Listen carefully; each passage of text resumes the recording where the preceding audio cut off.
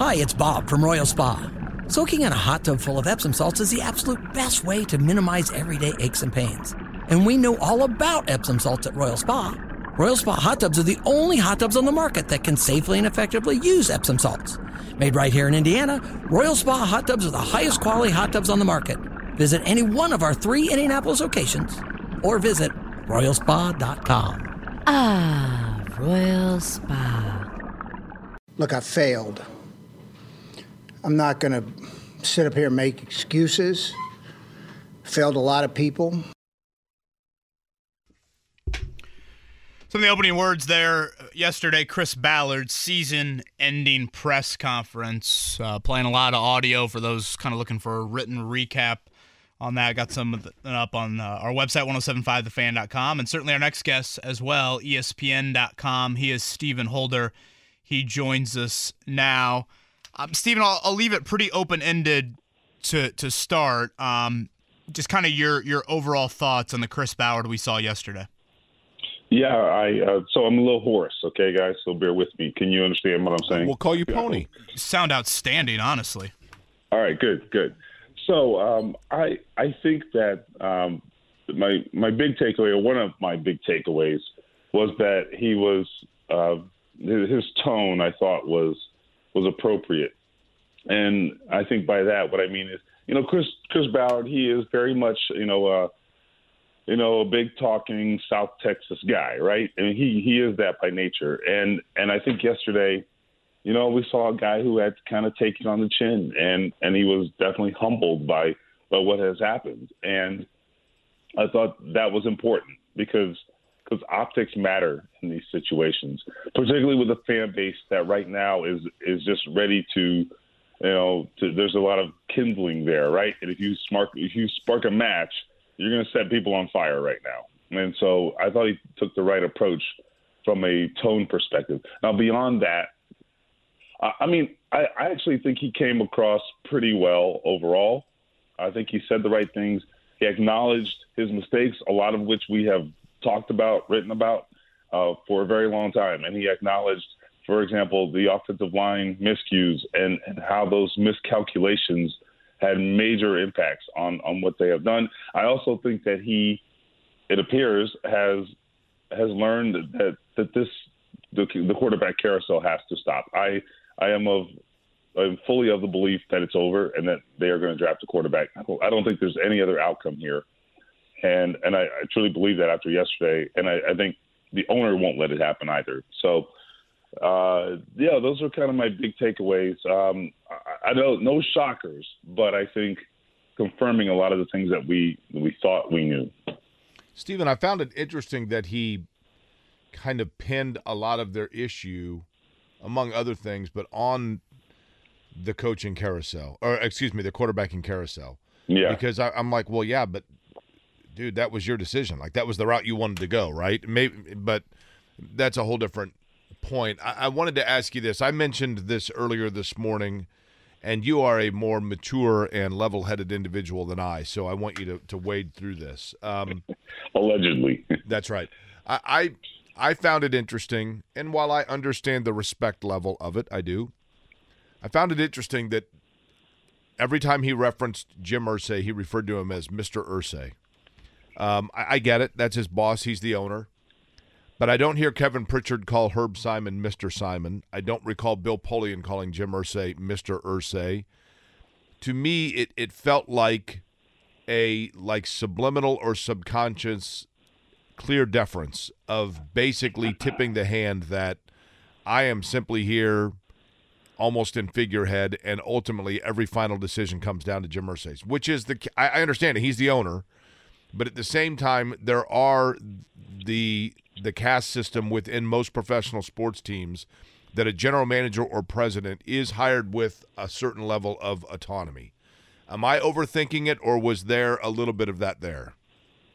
Well, I would say if you're around that building much at all, you hear him referred to as Mr. Irsay every day, right? That's just the way people refer to him. Well, why? I don't know. I don't work there. I don't know how that works. But that is a very, very common thing that I hear literally every day.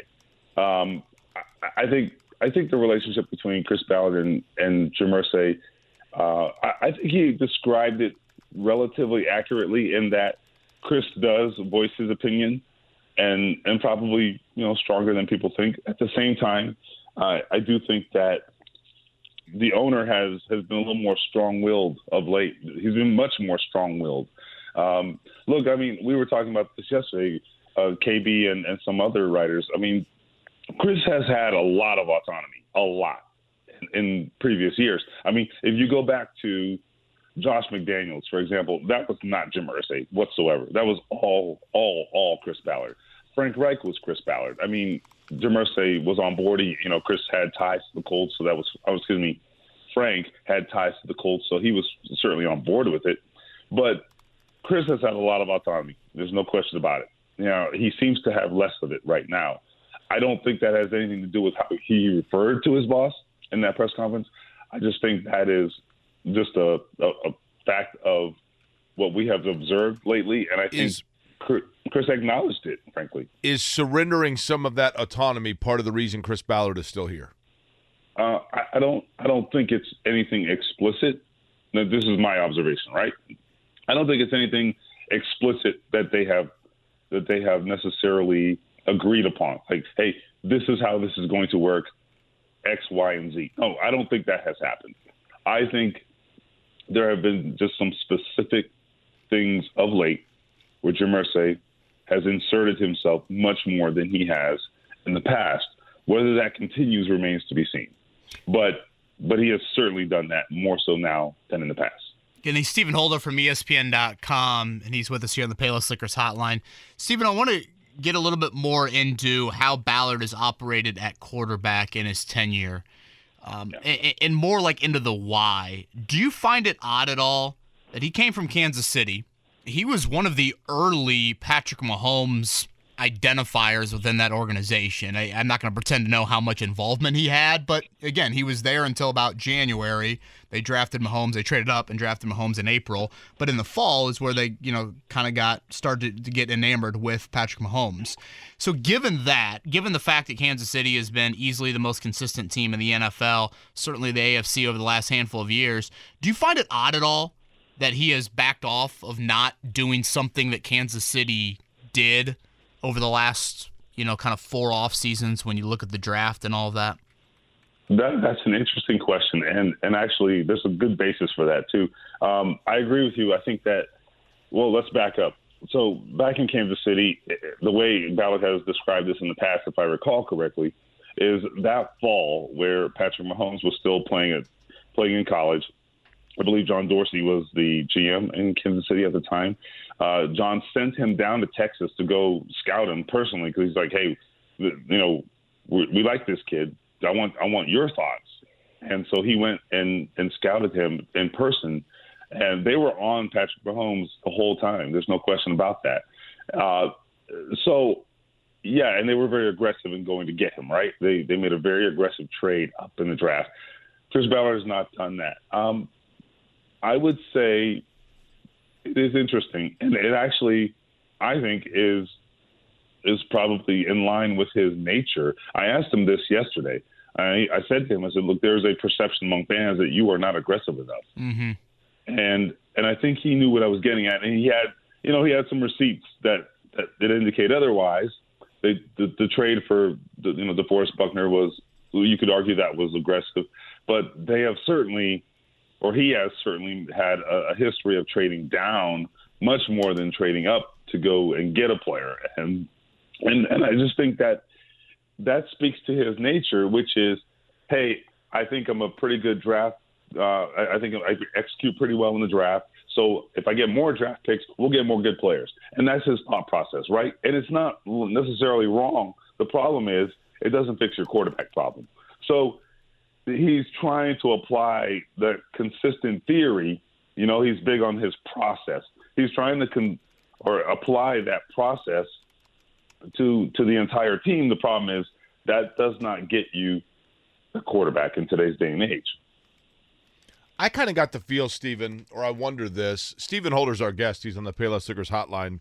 You can read his work at ESPN.com. I got the impression that Ballard has resigned himself to the fact that the time is now, and he's painted into a corner on drafting a quarterback.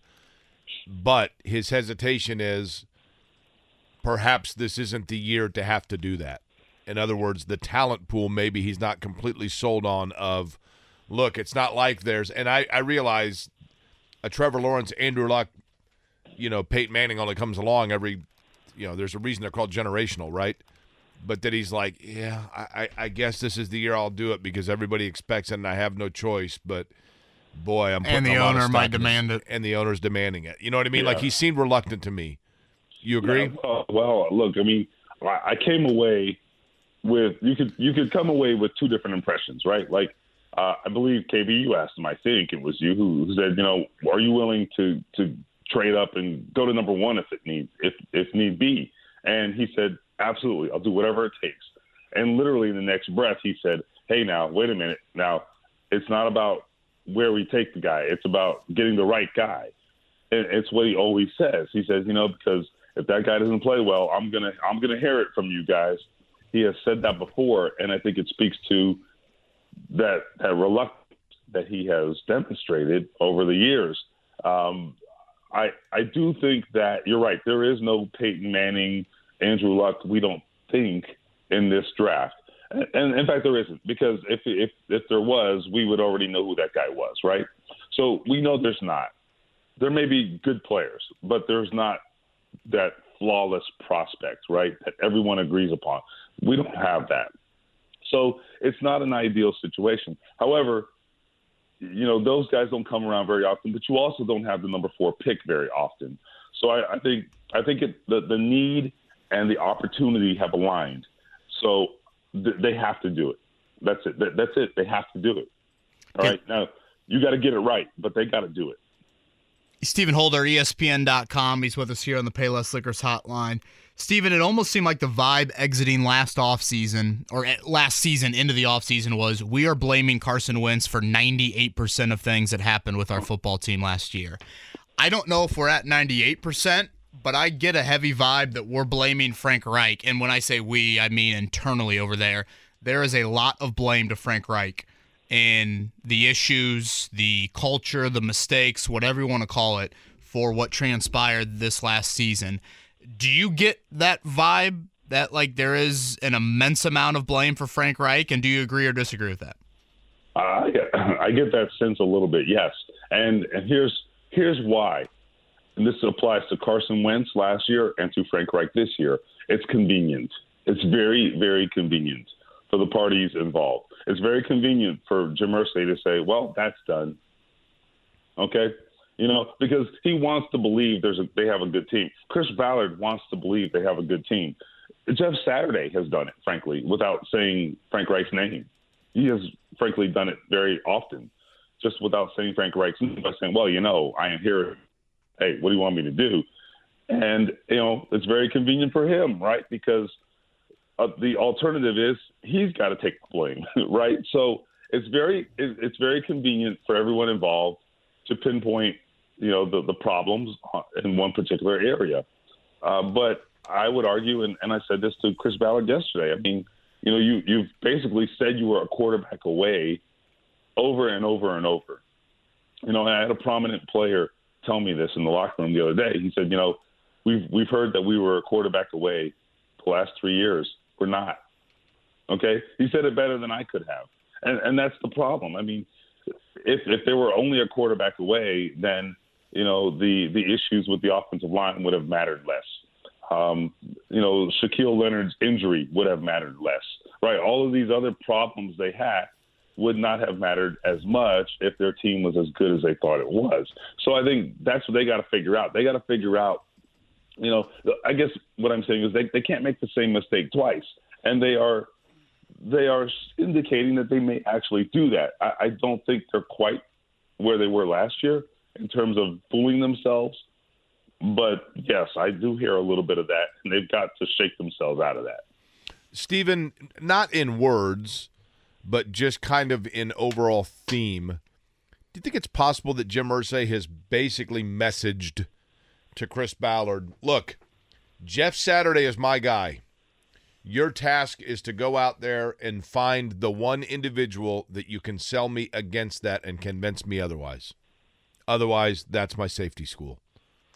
Well, it's pretty clear that I think Jeff Saturday has the best thing Jeff Saturday has going for him. Put it this way: is Jim Irsay, 1,000%, right? And in fact, I have to wonder whether, without Jim Irsay's affinity for Jeff Saturday, I do wonder whether he's a candidate for this job at all.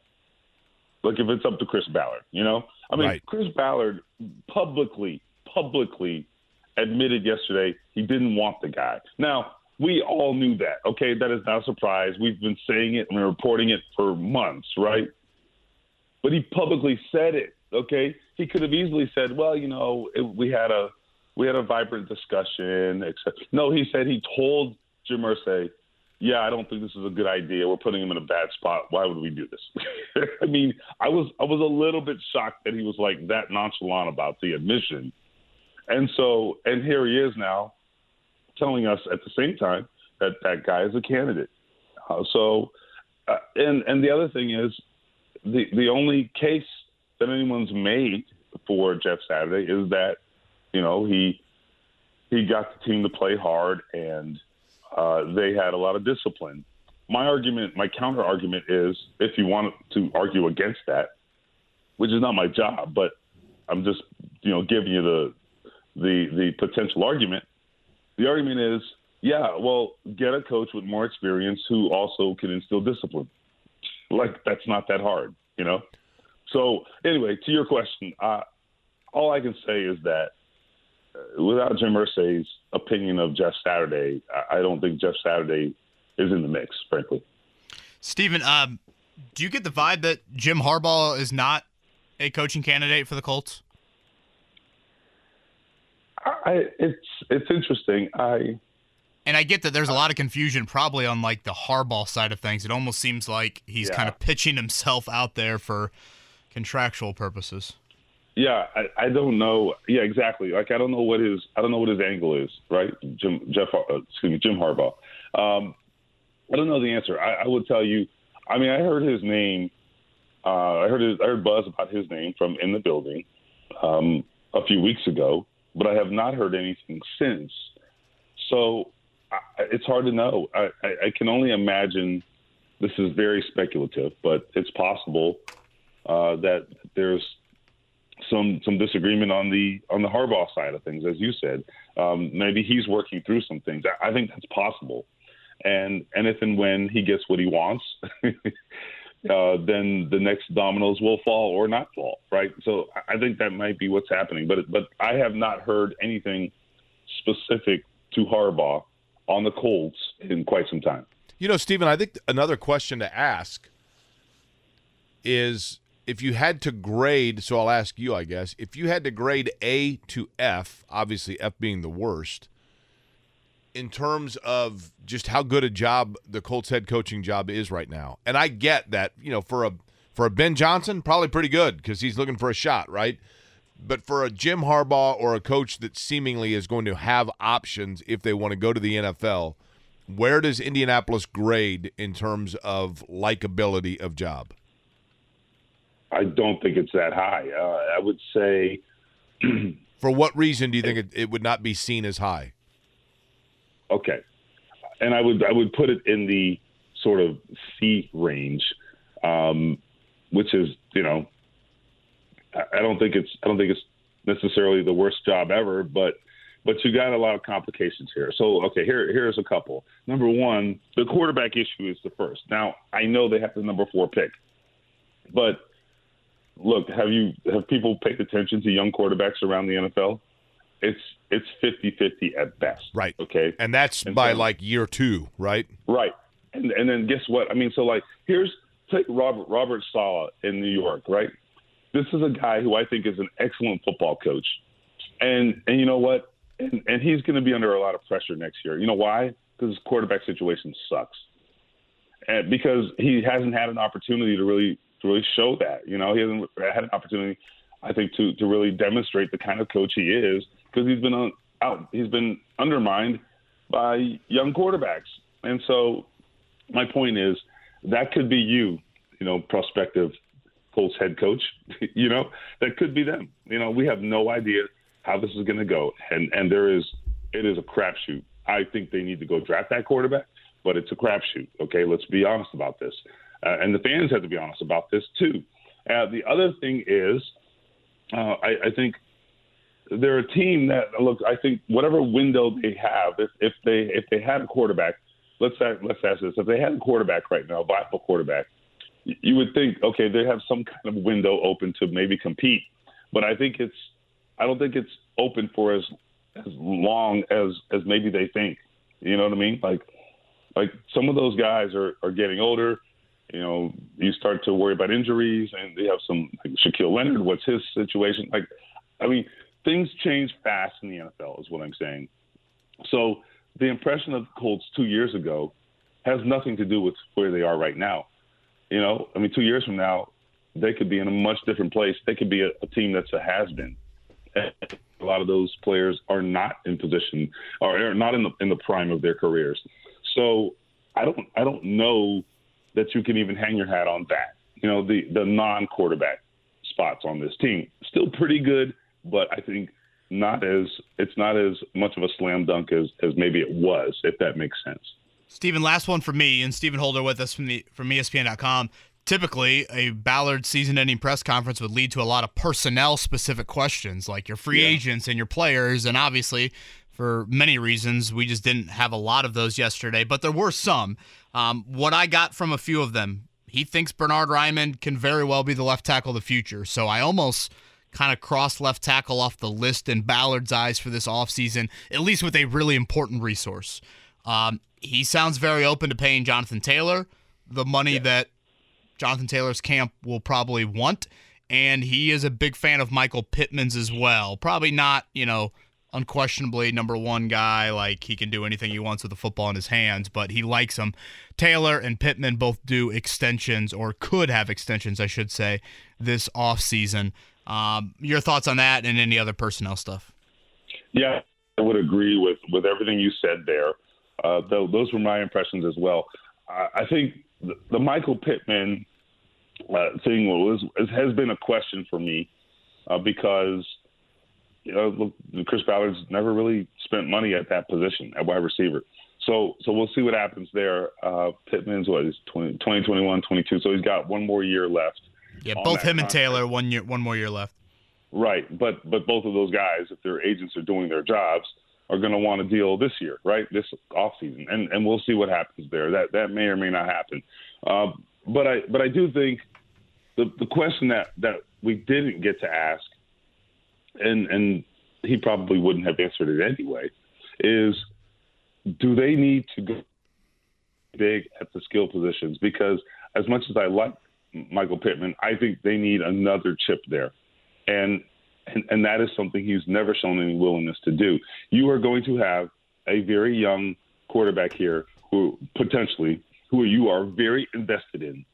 Go help that kid. For the love of God, go help that kid. And you're not going to do it by having just sort of a middling wide receiver group.